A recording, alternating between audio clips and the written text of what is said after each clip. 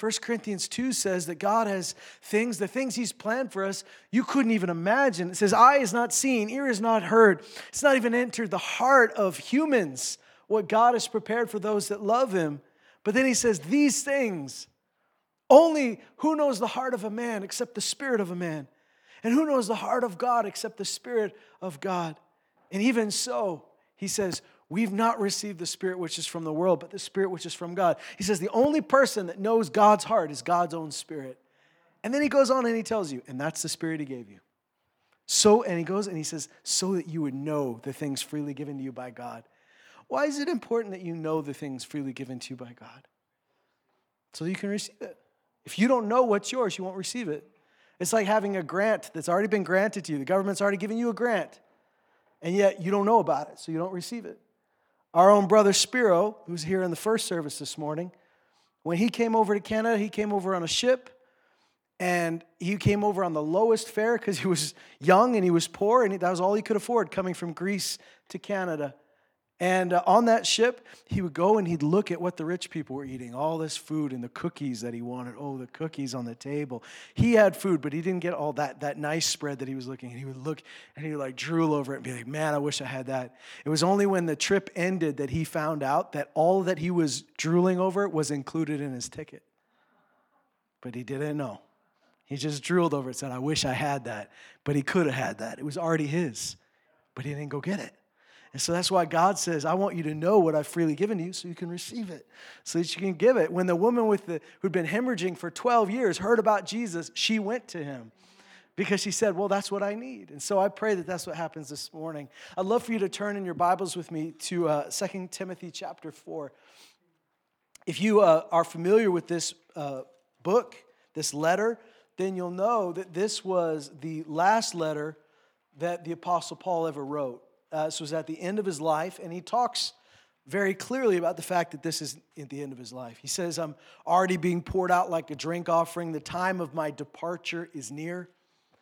And he's not sad about it. He's not like sad to go. He's actually very excited. There are times in the New Testament where he says, look, I'd rather go be with Jesus now, but I'm sticking around for your benefit. But at this point, he says, I've fought the good fight of faith. I have finished my course. I've completed my race. There's a crown of victory waiting for me. There's a reward. There's a trophy waiting for me in heaven. So he's excited to go see Jesus, and he knows that he's about to go. And he's not going because he's feeling sick or old or something. He knows that pretty soon his life is going to be taken from him. He's a prisoner of Rome, and he knows the tides are turning, and pretty soon he's going to have to give his life for Jesus. He's not sad about it, but there's an urgency that comes when you know your time is near. There's stuff I got to get done, right? He's aware there's something I can't just leave without preparing the next generation. He's got this young guy named Timothy that's been traveling with him, that he's been training up. He says, Timothy is like a son to me, and he writes 2 letters to Timothy that are helping him and encouraging him. Paul says, you've got gifts in you you're not using. Stir up the gift. He says, I was there when God put those things in you. Don't let them go. Don't neglect them. He says, don't let anybody look down on you for your youth, but be an example for the rest of the believers in faith and love and perseverance. Be an example for these people. So he's pouring into Timothy, and he's preparing him for his departure. Now, at the end of his letter, I've shared this with you before, but I don't know if you remember a few months ago, we read about Paul's departure from Ephesus, is the Roman province of Asia, which when we think of Asia, we think of the continent of Asia. But the Roman province of Asia is really what we now call Turkey, okay? So that's not actually Asia. It's what they called Asia. And there were a bunch of churches started there that Paul was influential in. And he's saying goodbye to the people in Ephesus, and a bunch of ministers from around that province of Asia come to see him. And they say, he says, I'm not going to see your face again. This is the last time we're going to talk. And they cry, they weep, they beg him, please don't go. They're saying, we love you, we'll never forget you. We're so grateful you came. But by the time he writes this letter to Timothy, he says, all of those in Asia deserted me. It's really sad. These are people that wept over him and said, we'll never leave you. We're so sad you're leaving, but thank you. And now they've all deserted him. Why? He hasn't changed his doctrine. He hasn't changed who he is, but now, he's the guy that's not so popular anymore. Now he's on trial, and now people are saying things about him. And now if you identify with him, maybe you get in trouble too. Or even some of his own fellow ministers were saying, well, he must have done something wrong. Look at him, he's still in prison. Don't follow that guy. And so he's fallen out of style. He's fallen out of fashion. Should never have happened, but it did. People left him. And he begins to tell Timothy what's gone on recently in chapter 4. And he first talks about those that have left, and then he talks about those that actually did him harm and damaged his ministry, like Alexander the coppersmith. He talks about those folks that have really opposed the teaching. But he says this in verse 16, at my first defense, no one supported me. Like when we talk about the Apostle Paul, he's the guy that wrote most of the books in the New Testament. If we could have him as a guest speaker today, I'm not offended if you say, I'd rather have him for sure. Right? Like he is a superhero to us. God used him in such a mighty way, and at the end of his life, nobody shows up for him. He has a trial. He's on trial. He could really use some character witnesses right now. Nobody stands up for him. Not only does nobody stand up for him and say, I can testify to his character, nobody even comes to the trial. Just to sit there and let him know he's not alone. And when you begin to think this way, you think of in the natural, look what I've done for you. Look at all I've sacrificed for you. There's something that could arise in a human being when you think you've done all these things for God or you've done all these things for people and you're not getting anything from it. There's a bitterness that rises up in your heart. It's easy. If you're not careful, there's a bitterness that rises up and says, I deserve better than this. God, I don't know why you let me down, but all these people did, and I've loved them, I've poured out for them, look what I get back. It'd be very easy for Paul at the very end of his life to trip at the finish line. Like this is the finish line of his race, right?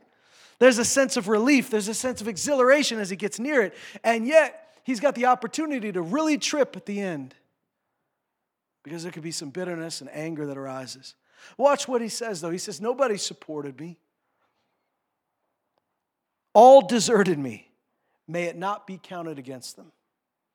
Now, this is a phrase that you might say sounds familiar to you. May it not be counted against them. That's similar to what Jesus said on the cross. Father, forgive them. They don't know what they're doing. It's a lot like what Stephen said when he was being stoned to death. Rocks thrown at his head.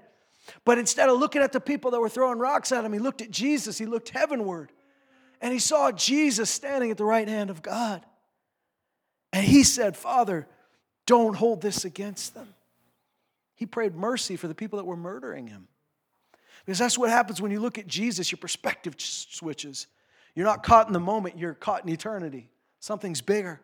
And Paul says this, he says, may it not be counted against them. You can see that bitterness is not working in his heart here. Instead, there's mercy. Instead, there's grace for them. There's forgiveness for them.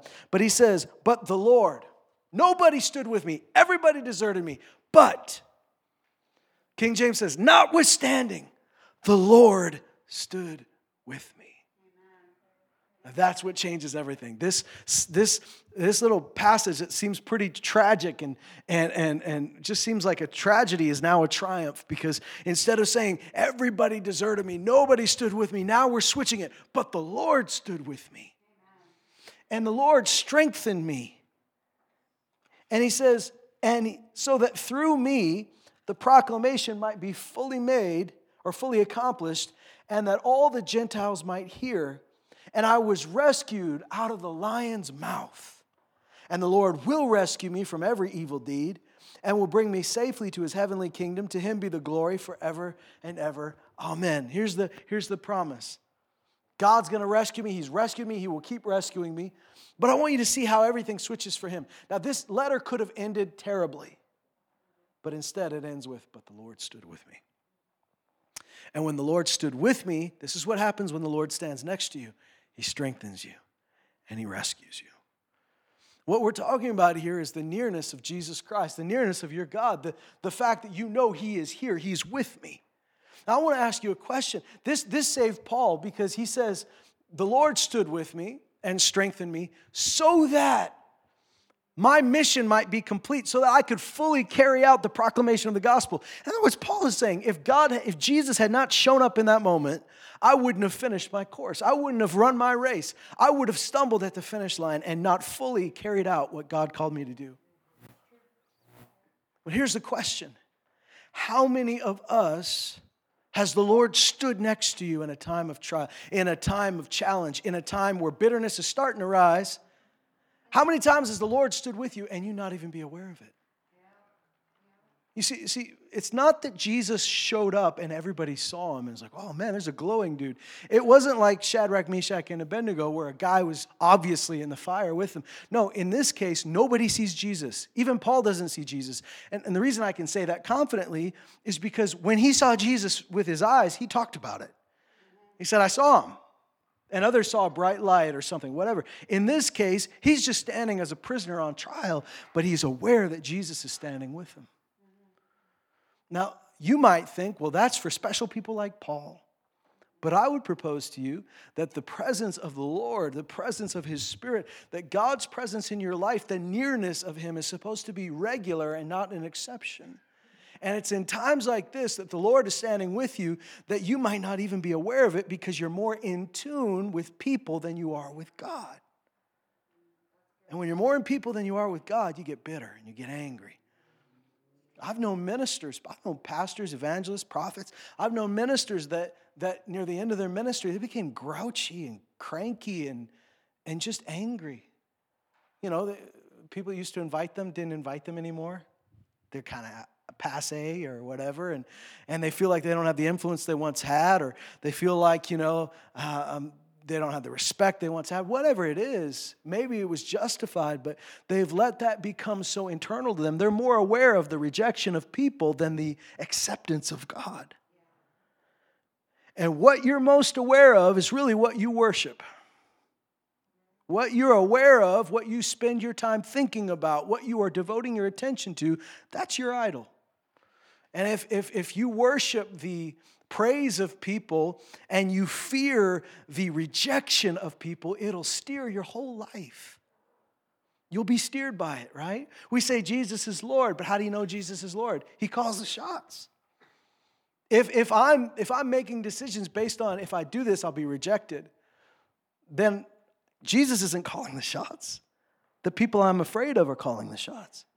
And so what Paul does here is he switches it. He understands that in this moment, I've got to be aware. Jesus standing next to me, and he felt that presence, and he felt that strength, and something came into him that he didn't have before, because I know he's a guy just like us. He's a human just like us. We would have all been looking around going, really? Nobody?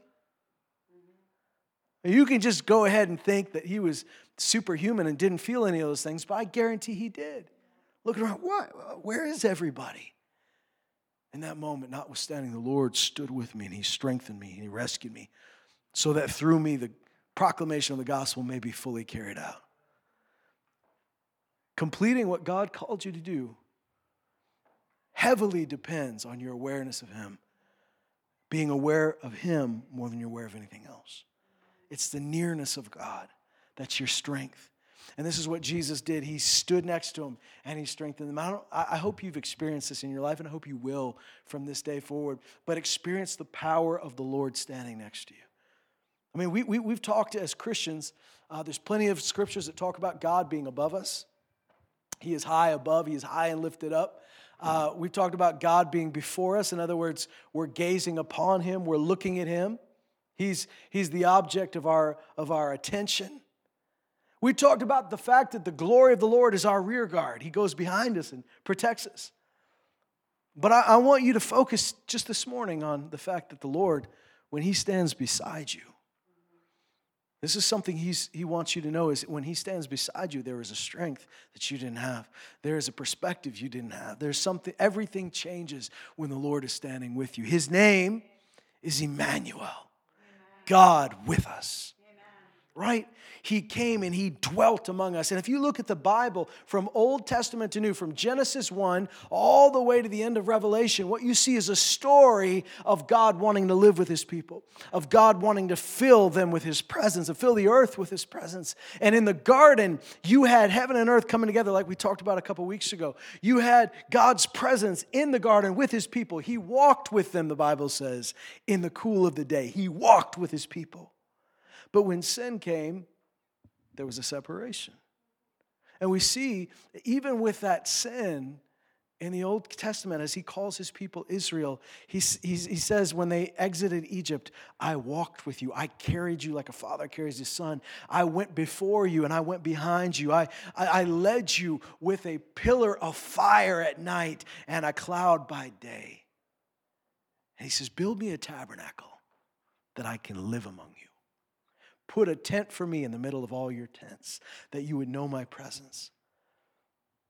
Like we talked about last week, or a week before, I don't remember, but we talked about recently, when they built the temple, Solomon's temple, God's presence dwelled in that place. And yet now, in the New Testament, the Bible says through Jesus, the Word became flesh. Jesus is the Word became flesh and dwelt among us and set up his tent in the middle of us.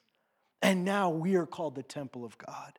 The place where heaven and earth meet, the place where God's presence lives. We're the temple. Shouldn't that change everything? And it's very easy for us to get caught up in life and caught up in ministry and forget to look to our side and say, Jesus, are you with me? Is the Lord standing next to me? Am I gaining strength from that? Or am I looking everywhere else to find some source of strength? Maybe an article I can read, or maybe a friend that can give me some word of encouragement. That's great, but it can't replace the presence of God in your life. And everybody that's done anything for God, it has not come out of a sense of, well, I've got a lot of skills and I got a hard work ethic, I can do something. Everything great that somebody's done for God has come out of relationship with God. It's come from time with him, leads you to a place where you can do something for him, not the other way around. You don't do something for him so that you can spend some time with him. You spend time with him so that what you do now is coming from him and not from you. There is a life that comes from him. When humanity fell away from God and we sinned in the garden, we got separated from life, so our bodies started to die. Creation itself fell into decay. If we look around, creation is constantly in a state of entropy, a state of decay. And yet, the Bible says even though our outer man is being decayed, our inner man is being renewed day by day. Why? Because our spirit is alive. And so when God fills you with his life, you're not slowly decaying. You are being renewed every day. I want to read you this. In John 14, you know it. It's a passage speaking of Jesus is preparing, much like Paul did for Timothy. It's even greater because Jesus is preparing his disciples for when he's going to go away. Now, Jesus was not secretive. It's starting to click at this point. John 14, 15, 16. It's starting to click. This is all happening the night he's going to be arrested. Talk about some last-minute instructions. They're getting it that night, some instructions, and he's preparing them so that they don't freak out when he goes away. And it's not like he's hidden the fact that he's going to die. He's quite obvious about it. He didn't like drop little hints like, life is like a flower. It goes away. Wink, wink. You got to treasure the things while they're with you because they might be gone soon. No, he straight up said, I'm going to die. He said, we're going to go to Jerusalem. They're going to arrest me. They're going to put me to death, and I'll rise on the third day. And yet they're like, I wonder what he means by that, though. What's that code for? I don't know. When he actually dies, they go, who could have seen this coming? When he rises from the dead, they're like, it seems like he would have told us about this. But he did over and over again. On the third day I will rise. He said it. He said, if I be lifted up on a cross, I'll draw all men to myself. That's a strange analogy, isn't it? Interesting, okay. The Son of Man, he says, must be delivered into the hands of the rulers and the priests, and they'll put me to death. But don't worry, on the third day I'll rise. Wow. Beautiful poetry. Someday we'll understand. But now, in the last night, hopefully it's starting to sink in. He says, I'm going to go away. And they're saying, Lord, where are you going? He goes, where I go, you can't come. But then he says, don't let your heart be troubled. Don't let it be fearful. Believe in God, believe in me. I'm going to prepare a place for you, that where I am, you may be also. But look at this, in John 14, verse 16. He's telling them, I'm going to be with you. Don't you worry, I'm going, but this is a good thing. He says in John 14, 16, I will ask the Father, and he will give you another helper. So the word another means one like you've already had. Another. You already have had a helper. You've known the helper. I'm going to give you another one. He says, another helper, that he may be with you forever. That is the Spirit of truth, whom the world can't receive because it doesn't see him or know him. But you already know him because he abides with you, and now he'll be in you. How do they know the Holy Spirit? They haven't received the Holy Spirit. Day of Pentecost hasn't happened. How do they already know the Holy Spirit? Well, they've been walking with him for these years. The Holy Spirit's been the driving force behind everything Jesus has done. Because you know him, because you know me. And he says, you know the Father, because you know me. So he's showing the unity. Father, Son, and Holy Spirit, we're one here. We're distinct, yet we're one. So he says, you know the Father because you've been with me. You know the Spirit because you've been with me. We don't fight. We don't contradict. We're in unity. And here's the thing, is he says, I mean, this still baffles me. Sometimes I have to remind myself that this is true. But he says to his disciples, it's actually good for you if I go away. Now, if we had a vote right now, I know we all said we'd prefer to have the Apostle Paul this morning. If we could get him as a guest speaker, we'd have him. What if I said, what about Jesus? Physically Jesus. Would you like to have him as a guest speaker on a Sunday morning? Yes, I would like to have him. Yeah, amen. Okay, but would you trade that for having the Holy Spirit in you? No, I wouldn't trade that, right? Jesus says, it's good for you if I go away. And I'm sure everybody at that point says, want to make a bet? I don't think so. I think it's better for you if you stay. We like this setup, right? We like this arrangement. No, it's good for you if I go away. He says, it's better for you if I go away, because if I do, I'm going to ascend to the Father. If I go to the Father, I'm going to send my Spirit to you, and he will be in you. This is the reality. Now, the reason that still that makes our brain kind of twist into a pretzel is because we're not realizing the reality of the Holy Spirit. He says he'll be another helper, just like you have. You already know him. Listen, when the disciples walked with Jesus, they didn't have to worry about, what are we doing today? Because whatever Jesus did, we're going with him, right? They didn't have to worry about what they were going to eat, because we're with Jesus, we'll be fine. When it came time to pay taxes and they didn't have the money for the temple tax, Jesus told Peter, go fishing, and there'll be a coin in the fish's mouth. Isn't that crazy? So they weren't concerned about their life. As long as they were with Jesus, whatever you're doing, we're doing. If he said, we're going to go cast a demon out, they go, sure, that's what we're doing today. Because they trusted him. Now he says there's another helper. You already know him. He's going to be with you. Jesus wants them to know the Holy Spirit and to rely on the Holy Spirit the same way they've relied on Jesus. That's how real the Holy Spirit should be to you. Just like if Jesus were walking to the mall with you and you just saw his robe and you just followed him, that's as real as it should be walking with the Holy Spirit. Now watch what he says. He abides with you. Now he's going to be in you. In verse 18, I will not leave you as orphans. I will come to you. After a little while, the world will no longer see me, but you will see me. And because I live, you will live also. Because I live, listen to this, you will live also. In that day, you will know that I'm in my Father, and you're in me, and I'm in you. And he who has my commandments and keeps them is the one who loves me. And the one who loves me will be loved by my Father. And I will love him, and I will disclose myself to him, or I will keep revealing myself to him. That person that loves me, I'm going to keep showing them, I'm going to show them I'm here with you. I'm going to show them who I am.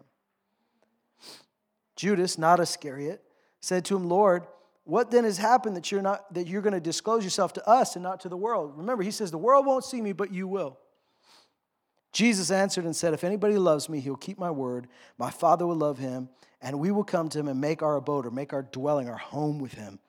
He who does not love me does not keep my word, and the word which you hear is not mine, but the Father's who sent me. These things I've spoken to you while abiding with you, But the Helper, the Holy Spirit, whom the Father will send in my name, he will teach you all things, and he will bring to your remembrance all that I said to you. So the Holy Spirit is Jesus' way of saying, because of the Holy Spirit, you're always going to know I'm right there. Because of the Holy Spirit, you're going to see me when nobody else sees me. Can I ask you that? Do you see Jesus even though nobody around you sees Jesus? I'm not trying to get all mystical and say, do you see a vision of Jesus right now? Maybe God will do that for you, but that's not how you base whether Jesus is here or not, whether you physically see him. We walk by faith and not by sight. If the Lord blesses you and says, I want to show you a vision of myself, that's his business, but that's not how you determine whether the Lord's with me. Amen. Do you see Jesus when everybody around you does not see Jesus? Because that is the way a Christian is meant to live all the time. It's not meant to be once a year, I had an experience. No, this is your reality. I see Jesus. I walk with Jesus. Once again, I'm not talking about a vision like with your physical eyes. I'm talking about a knowledge. Jesus is here. I know his presence. I seek his presence. I make room for him. The Spirit of God dwells within me, so he's helping me. He's showing me Jesus. I know I'm not alone, because he starts this sentence or this paragraph with saying, I'm not going to leave you as orphans.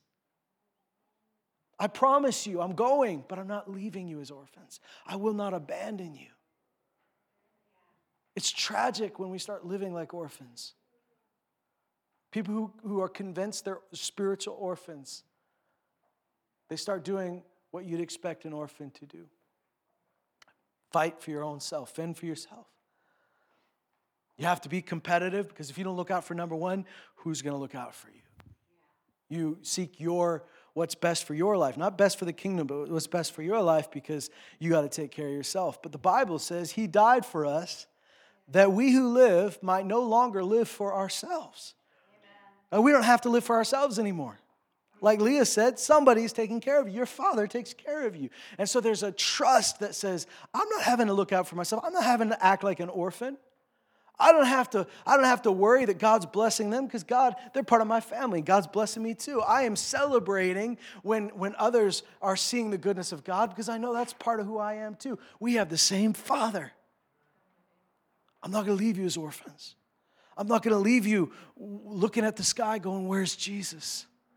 I'm not going to leave you saying, I'm so alone. Why isn't God with me anymore?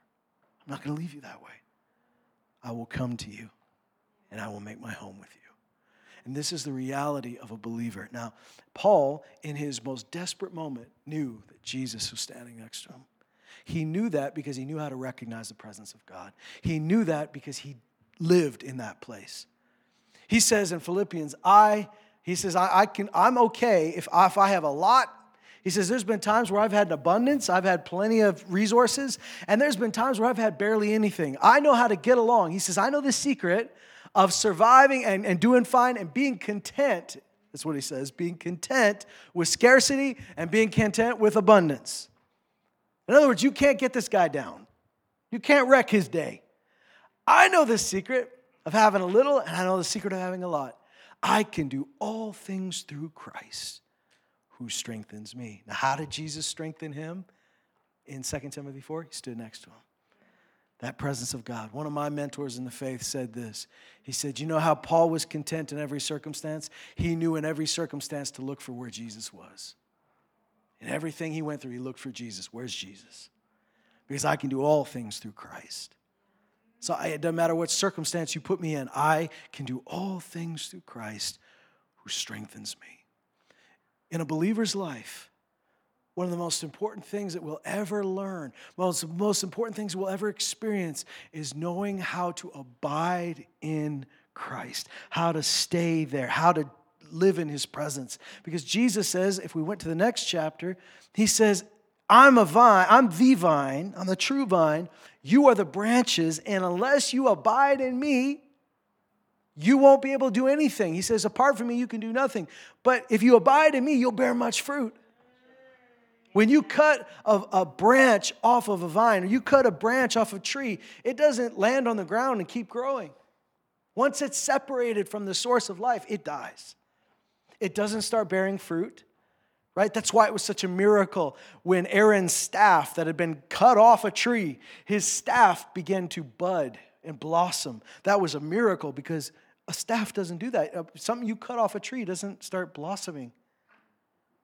Everything good that's supposed to come out of your life is that fruit that comes from knowing Him, that fruit that comes from the Spirit of God within you, that life that's coming out of you, that springs out even in funny places.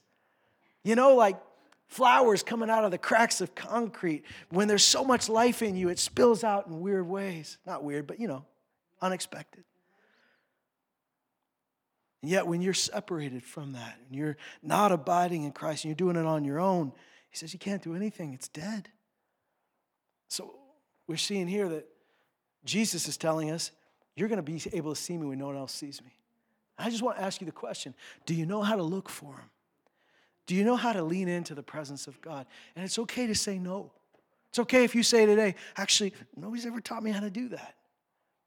And I wish I could tell you there's 10 easy steps, but it's like any relationship. If you said, here's 10 easy steps for you and your wife to have a good relationship, that might help me. But ultimately, what's going to help me in my relationship with my wife is spending time with my wife. I'll learn what she likes. I'll learn what she doesn't like. Right? Sometimes we learn those even faster. Like what she likes is don't do the things I don't like, right? Sometimes you learn that. You learn how to love each other. You learn the things that make each other happy. You don't learn that because somebody gave me a cheat book, and says, here's the things she likes. Tia's parents could have given me a book and says, here's all the things Tia likes. And in my own attempt to replicate that, I would have failed miserably. But when you get to know somebody, when you spend time with them, and this is the same thing in the presence of God, we need a people of God that say, I want to spend time in the presence of God. I want to know Jesus. I want to know God. I want to know Him, as Paul said, and the power of His resurrection, and even the fellowship of His sufferings. I want to know Him. You think about all of these folks that are all these disciples that Jesus called. One of the Gospels said, when He appointed the 12 disciples, it says He called them to Himself. And He appointed them that they may be with Him. And then it says, and that they may do, and He lists some of the miracles and signs and wonders they would do. But the first thing He says is that He called them so that they would be with Him. The disciples were first called to be with Jesus before they were called to do anything for Jesus. Your first call as a Christian is to be with the Lord. Then out of that place, you're going to do great things for Him. Too often we flip it around. Do you remember Mary and Martha? Sisters that supported Jesus' ministry, the sisters of Lazarus. And you remember they had a house in Bethany that Jesus and His disciples would always stay at anytime they were coming to the Jerusalem area, because Bethany is like a suburb of Jerusalem. So they had a house. Anytime Jesus was in town or in the area, I can stay at Mary, Martha, and Lazarus' house. We can all stay, we'll all get fed, we have a place to go. And one day, it says that Jesus was sitting there and He's teaching, and everybody's gathered around because He is unloading some knowledge, right? We don't know what He's teaching. All we know, the story that the gospel tells us, is that Martha is working really hard because all of these fishermen, tax collectors, assassins, do you know one of Jesus' disciples was like a rebel who was possibly an assassin, and he got renewed and God got a hold of his life. But they've got some characters that could probably put back some food, and are hungry, and they're dirty, and they need a place to stay. And Martha is making sure everybody's taken care of. And I'm so thankful for the people in our church that are always looking like, what do you need? What do you need? And they have a grace for hospitality, and they're abundant in it. But that grace for hospitality, it's got to start with knowing I'm accepted in the beloved. I first am receiving what I need from the Lord so that I have something to give to others. But Martha, she's getting more and more frustrated, get more and more bitter. Remember, that's what we said could have happened with Paul. If he had not been next to Jesus, all he would have had was bitterness about people that let him down. Well, Martha's feeling bitter.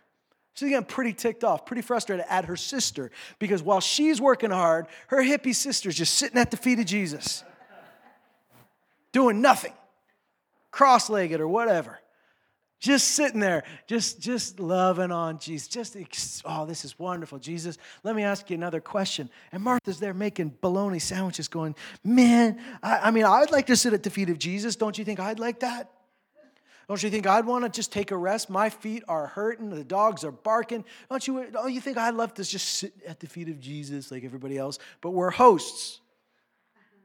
We got work to do. And Martha, and I'm almost positive she was a teacher's pet in school. She's probably that kid, raises their hands and says, Timmy is biting his eraser. Is he allowed to do that? Like, she goes to Jesus and she says, Master, tell Mary to help me because I'm working. And I'm sure she just thought, finally, Mary, I'm sorry I had to go nuclear. You made me do it. I tried to give you little motions, like little, come here, help me, little signals. I'm probably sure she walked through the room sighing heavily, trying to drop a hint, like, so much work. Mary's not picking up any hints, so she finally goes to the big man. She goes above her head. Hey, Master, tell Mary to help me. Mary's not helping me. She's just sitting there. We got work to do. And Jesus opens her mouth, and I'm sure at that moment, Mary's like, all right, Martha's like, I'm going to be proven, right? And Jesus says, actually, Martha, Mary has chosen the better thing. Like, yeah, but you have to eat. You say that because you have a full belly, so now she's got the better thing. But I've got to be a host. He says, she's chosen the better thing. She's chosen to sit here at my feet. And that statement, while it might come across as a rebuke, it's an invitation. It's an invitation for Martha to come over and sit down. And there's an invitation that comes out to us from the Lord all the time. I'm so glad you're doing things for me, but I first asked you to be with me. As if you be with me, then what you do for me will be actually what you do through me. Amen. Not just for me, but through me.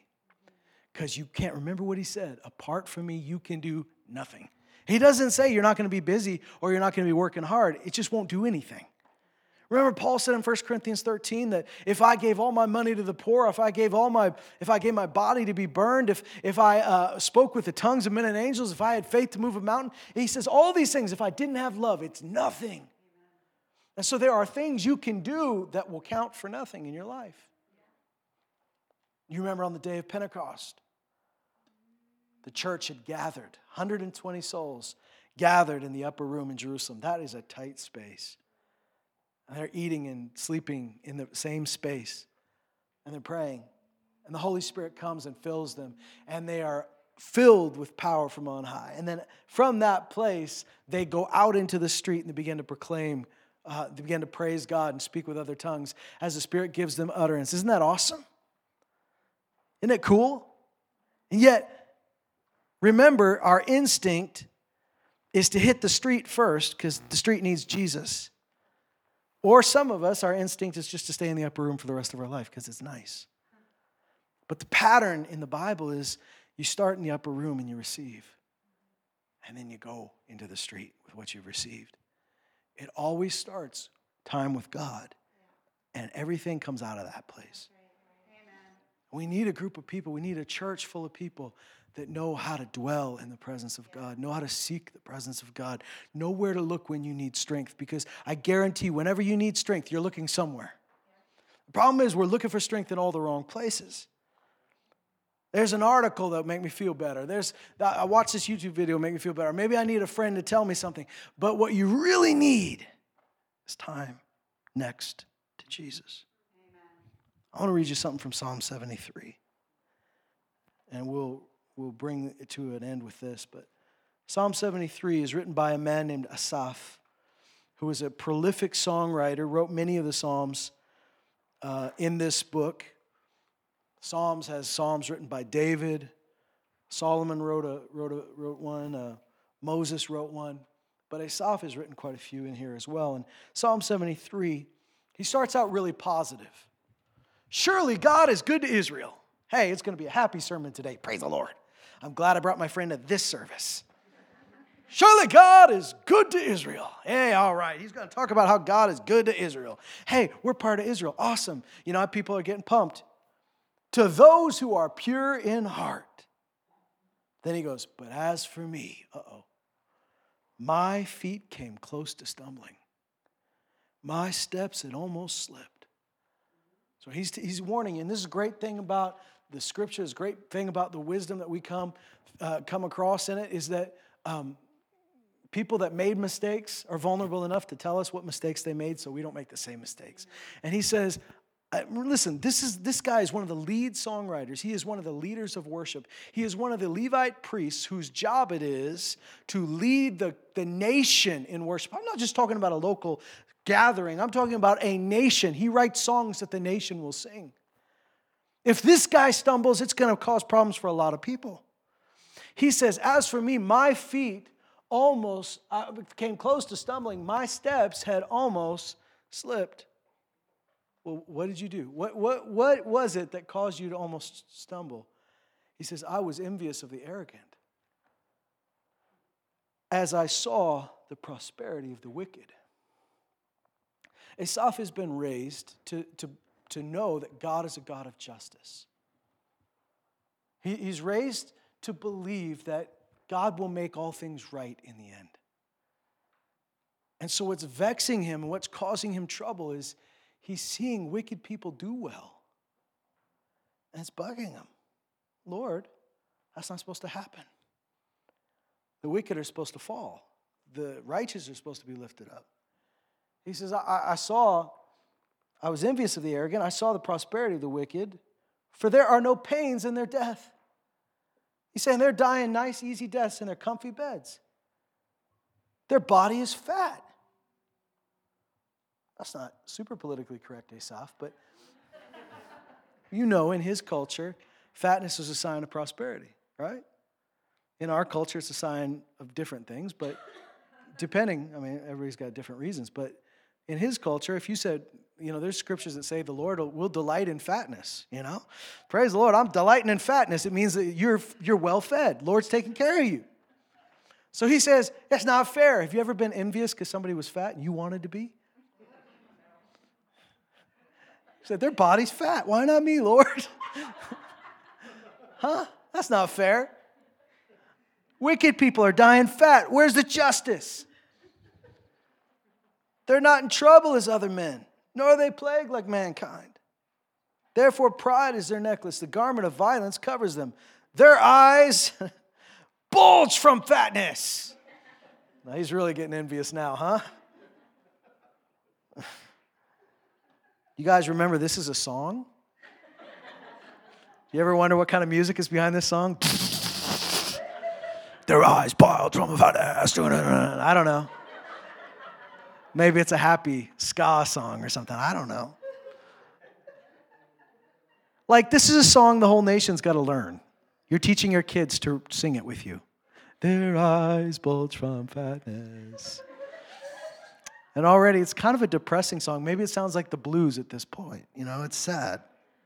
It's not fair. The imaginations of their heart run riot. They mock and they wickedly speak of oppression. They speak from on high. In other words, they have power, and that shouldn't be the case. How come they have power? They've set their mouth against the heavens. Lord, they've opposed you. Why don't you do something? It's like going to your dad and said, my friend said his dad could beat up my dad. What are you going to do, Dad? And Dad goes, I'm not doing anything right now. No, Dad, you're supposed to go beat him up. Go, Dad, go beat him up. And he's saying, look, they're talking to you, God. They speak from on high, and they're speaking against you. They've set their mouth against the heavens. Their tongue parades through the earth. Therefore, his people return to this place, and waters of abundance are drunk by them. And here's what they say. They say, how does God know? And is their knowledge with the Most High? Behold, these are the wicked. They're always at ease, and they've increased in wealth. You ever looked around and said, hey, look at these billionaires that don't even love the Lord. That are arrogant and proud against it. Why are they doing so well? Why is this corporation? Why is this government doing this? And you start to say, that's not right. Why is this happening? This is what Asaph is feeling. They've actually increased in wealth. Surely in vain, I've kept my heart pure. What's he saying? I've wasted my life. I've worked so hard to keep my heart pure, thinking God would bless me. And look, You've blessed them. I've washed my hands in innocence, for I've been stricken all day long and chastened every morning. These guys are having a great life. Meanwhile, I'm getting corrected by God every morning. Meanwhile, I think like I'm struggling here. Like I'm the one that's got to fix my life. Look, I've tried my best to live for you, Lord. How is this fair? Now, he's telling you how he felt. Remember, this is all him telling you how he almost slipped. So learn from it. Remember what happens when we're not near to God. We see things from our perspective. And we see things from our perspective. As real as it seems to you, it's always twisted. Because God has a perspective that's perfect. You are seeing from a very limited perspective. And when we're viewing these things apart from God, here's what's super common: bitterness, anger, frustration. Remember, Paul could have gone that direction. Stephen could have gone that direction. Martha did go that direction. And here the psalmist said, that's where I went to. I was bitter. He said, if I had opened my mouth and said, I will speak thus, I would have betrayed the generation of your children. Why? Because he's the lead worshiper for a whole nation. If he had said, I'm going to write a song about this. Now you say, well, he kind of did. No, yeah, but this one turns good in the end. You'll see. But if he had just written his blues out of that and said, I just need to let it out. If he had social media, right? And just said, I got to get this off my chest. And you know those social media posts where you don't name somebody, but you're naming somebody? You're like, some people, blah, blah, blah, blah, and everybody knows who it is. And you like tagged them anyways, right? Some people. Not going to say their name, but it rhymes with, you know. You go on your rants. Not fair. He said, if I had opened my mouth and said, I'll speak this, I would have betrayed a whole generation of your children. There are some things you need to hold your tongue until you can get the perspective of the Lord. Amen. There are things I say. Somebody say, what do you think about this? And I say, I don't have an opinion. Oh, you're one of those people who just says, I don't need to have an opinion. I said, no, I don't have an opinion yet. But I can't have an opinion about that until I talk to the Lord about it. Because right now, I'll tell you honestly, what I want to have an opinion about is I'm angry. I don't think it's fair. I think it's wrong. Now, there's some things you can straight up say. The Bible says it's wrong. God says it's wrong. You can say it's wrong. But even then, like even everything he's saying would have lined up with the word, you know? Like he's saying it doesn't seem right. It seems like the Bible tells me that God's going to take care of the wicked and he'll uphold the righteous. Doesn't seem like it's happening. What he has to do is get God's perspective. So he says, thank God I didn't say anything, because if I had, I would have betrayed a whole generation. I would have put those words in somebody else's mouth. They would have sung that song and poisoned their own heart. Watch what he says. When I pondered to understand this, it was troublesome in my sight until I came into the sanctuary of God. What's the sanctuary? Sanctuary is a holy place. I came into the holy place where God lives. I came into the presence of God. And when I came into the sanctuary of God, then I perceived there and I saw what God saw. See, what I was seeing was so temporary. They seem like they're doing well. They seem like they're prospering. But then he says, when I saw from God's perspective, when I spent time in the presence of God, I saw the end of their wickedness. I saw what was going to happen. He says, surely you have set them in slippery places. You cast them down to destruction. How they are utterly destroyed in a moment. They are utterly swept away by sudden terrors, like a dream when one awakes. O Lord, when aroused, you will despise their form. When my heart was embittered and I was pierced within, then I was senseless and ignorant. Here's the ironic thing. When you are most led by your senses, that's when you're most senseless.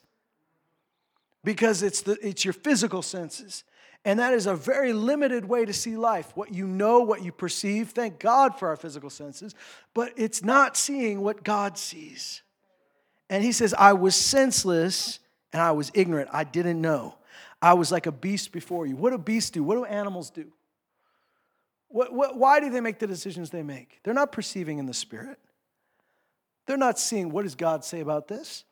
When they want to go to the bathroom, they go to the bathroom. When they want to mate, they mate. They're making decisions based on instinct, based on what they feel. Like they do what they feel. They do what they want. But a human being has the power to choose, has the power to obey God or reject God. A human being now renewed in the Spirit of God, born again human being, can see things you couldn't see before. But you have to choose to see them. Every one of us has eyes that were opened by the light of God. Yes? We all have eyes that God's opened, but you can go back to darkness. Even though Jesus paid for your sight, even though Jesus gave you sight, you can close your eyes and act like you're blind and talk like everybody else. I was a beast. Nevertheless, I am continually with you. You've taken hold of my right hand. There he is. Where's God? Beside him. Standing beside me. And with your counsel, you will guide me. That's what we need, is we need God's counsel. Afterward, you will receive me to glory. Whom have I in heaven but you? Besides you, I desire nothing on the earth. My flesh and my heart may fail. But God is the strength of my heart and my portion forever. For behold, those who are far from you, listen, far from you, will perish. You've destroyed all those who are unfaithful to you. But as for me, the nearness of God is my good. I have made the Lord God my refuge, that I may tell of your works. How does he define those that are lost and those that are falling into despair and wickedness? He says they're far. They're far from you. What a tragedy that somebody who's been bought by the blood of the Lamb, and the Bible says he went to those that were far and preached peace to them and brought them near by the blood. We've been brought near by the work of the cross. How tragic it would be if we drifted far. Not because God pushed us there, not because he doesn't love us anymore, but because we were distracted by other things. We drift. Here's the thing. Every man and woman of God that I've ever honored and looked up to in my life has valued one thing above everything else, and that is the fear of the Lord. It is a desire for the presence of God. They know how to spend time with God. In fact, what I would say about these people, I know they know a lot about God, but that's not how I describe them. I'd say they know God.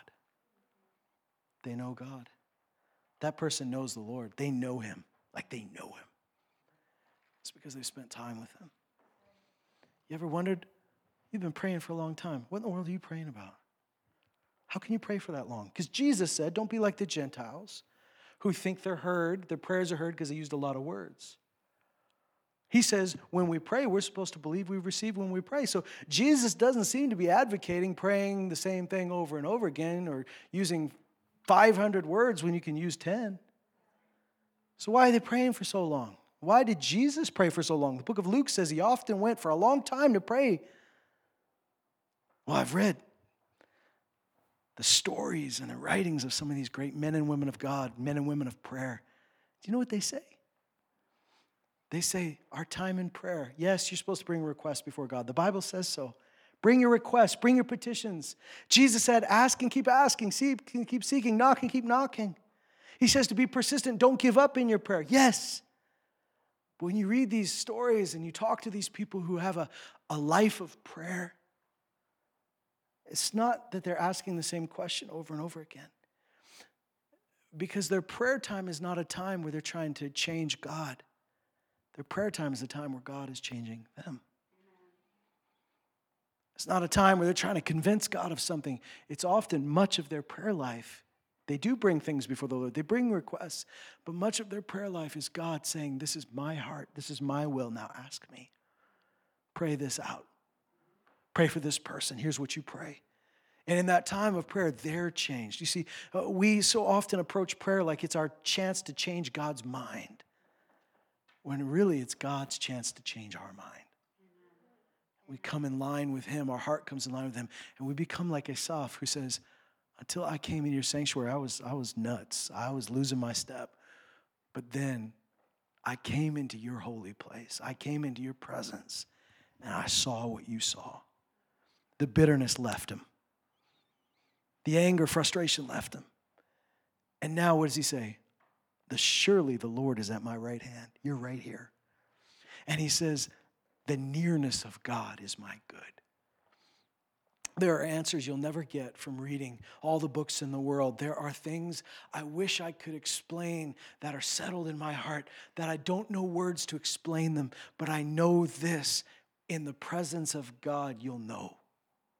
There is peace that you can only find in His presence. There's joy. The Bible says there's pleasures evermore. There is joy everlasting, the joy, fullness of joy in His presence. And so we have to be a people that are not so distracted that our time with God is limited to a Sunday or a few minutes when we get a chance on a day. But we should be the people that say, I am addicted to the presence of God. And so I'm going to set time aside and I'm going to just pray, but I'm going to listen for a while. I'm going to worship. I'm going to thank God for a while. I'm just going to spend time with Him. I'm not going to rush it like it's a doctor's appointment. I'm going to let Him speak. And I'm going to let Him stand beside me, because the more you learn to recognize the presence of God, the more you'll know He's standing right next to me and He's strengthening me. 2 Corinthians 1 says that we were burdened excessively beyond our strength. But he says, before that, he says, it is, thanks be to God, the God of all comfort and the Father of all mercy. And he says that He comforts us in all our afflictions, so that we might comfort those who are in any affliction with the same comfort we've been given. The word comfort in the Greek there does not mean a soft, downy pillow. It actually means somebody who gets beside you and helps you. That's the word for comfort in 2 Corinthians 1. So he says that God is a God of all comfort. And you can imagine if you're about to fall down, if you're so weary, you've hit blow after blow has hit your life, hit your family, and you just say, I can't take it anymore. And He says He is a God of all comfort, and He stands beside you and He comforts you. And then what you have now is you have comfort to give someone else. You become the presence of Jesus in somebody else's life. You stand next to Him. You don't desert Him like everybody else deserted Him. You stay with Him. You stick with Him. And you say, the Lord stood with me, so I know now what you need because I have it in abundance. I got something to give to you. But if I hadn't spent time with the Lord, I have nothing to give you. That's right. If I didn't spend time with Him, I can come and try to be a help, but all I got is my well wishes. All I got are some thoughts. But if I am in the presence of God, then I have something now to give to you because I've received, so I can give. Freely received, freely give. Amen.